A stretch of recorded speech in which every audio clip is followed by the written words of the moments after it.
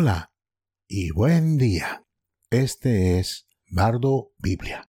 Un bardo es un narrador que recita textos tradicionales asociados con una tradición oral particular. Estoy aquí para recitar y ampliar lo que dice la literatura de la Biblia acerca de quién es Dios y quiénes son los seres humanos. Este es el lugar en el que nos encontramos hoy. Las ideas recientes de la física, como la teoría de cuerdas, la bosónica, la supercuerda y la teoría M, teoría del todo, promueven la idea de que hay más dimensiones en el universo que las 4 a las que estamos acostumbrados. Largo, ancho, alto y profundidad, con tiempo corriendo a través de todo. Los que leen la Biblia no se sorprenden por esto. En las escrituras hebreas, Dios y los ángeles aparecen y desaparecen de nuestras 4 dimensiones. Sí, es así. Tienen que estar viviendo en algún lado y regresando allí cuando salen de aquí. Aquí hay algunos textos de muestra. En 2 de Reyes, capítulo 2, verso 11 dice: Mientras caminaban y conversaban, de repente apareció un carro de fuego y caballos de fuego, y los separó a los dos.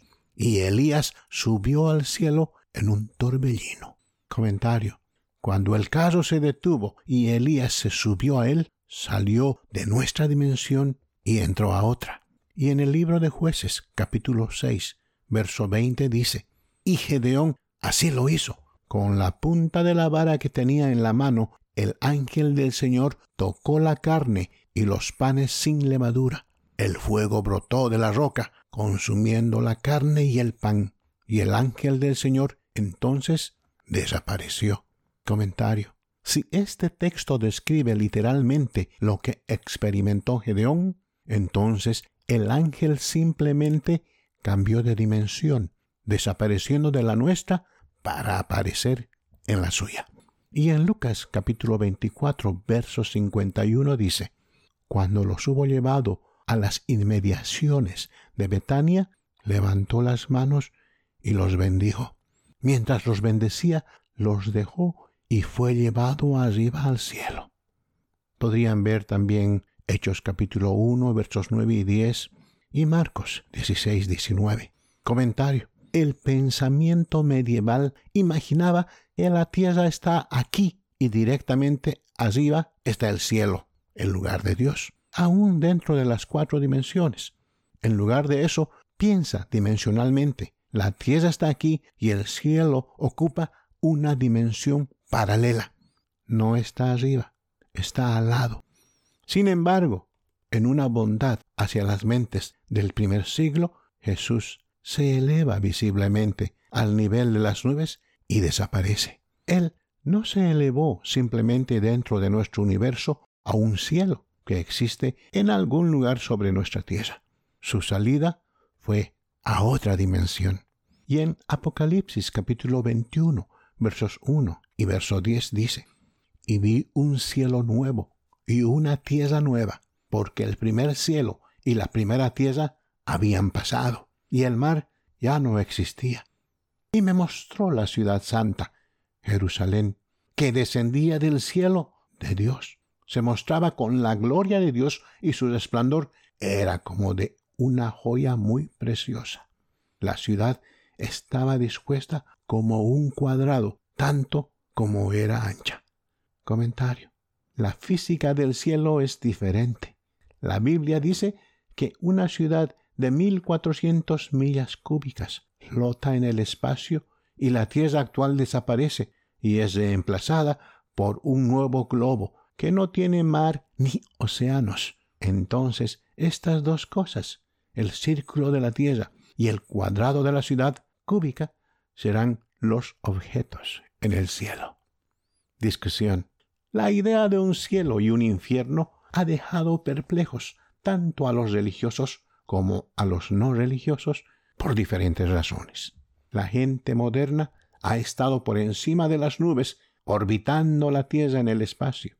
Sabemos que el cielo de Dios, tercer cielo, no está solo por encima de la atmósfera. Entonces, ¿dónde está? Solo por diversión. Bardo Biblia sugiere que el dominio del cielo existe justo por encima de la velocidad de la luz. Los seres que viven en ese reino solo tienen que reducir la velocidad para aparecer en el nuestro. Lo siento, ese es nuestro primer rastro de conejos fuera de tema de esta serie. La Biblia no proporciona mucha información o descripción del cielo. Lo que dice está mucho más allá de los poderes de la gente del siglo I para imaginar que casi no puede haber ninguna duda de que recibieron esta información de alguien que no sea un ser humano. Pensamientos claves sobre el cielo provistos en la Biblia son: un universo sin estrellas, sin sol, sin luna, un universo que contiene solo dos objetos, una tierra y una ciudad cúbica suspendida en el espacio. Otro punto: este pequeño universo, comparado con el actual, está lleno de luz y sin necesidad de sol, luna o estrellas. Otro punto: en la Tierra aún existen gobiernos locales, etnias, grupos lingüísticos, pero solo con respeto y armonía entre las razas.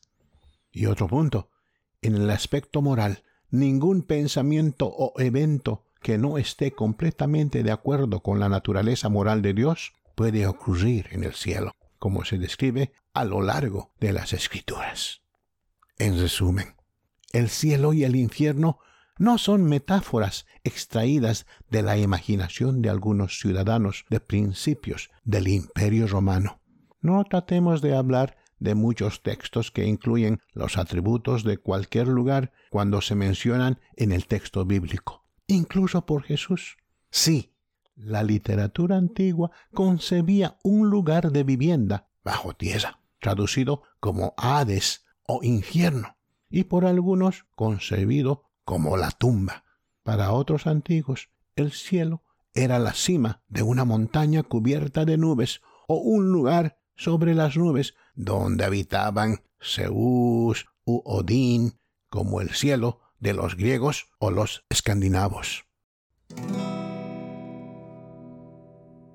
Así es como funciona Bardo Biblia.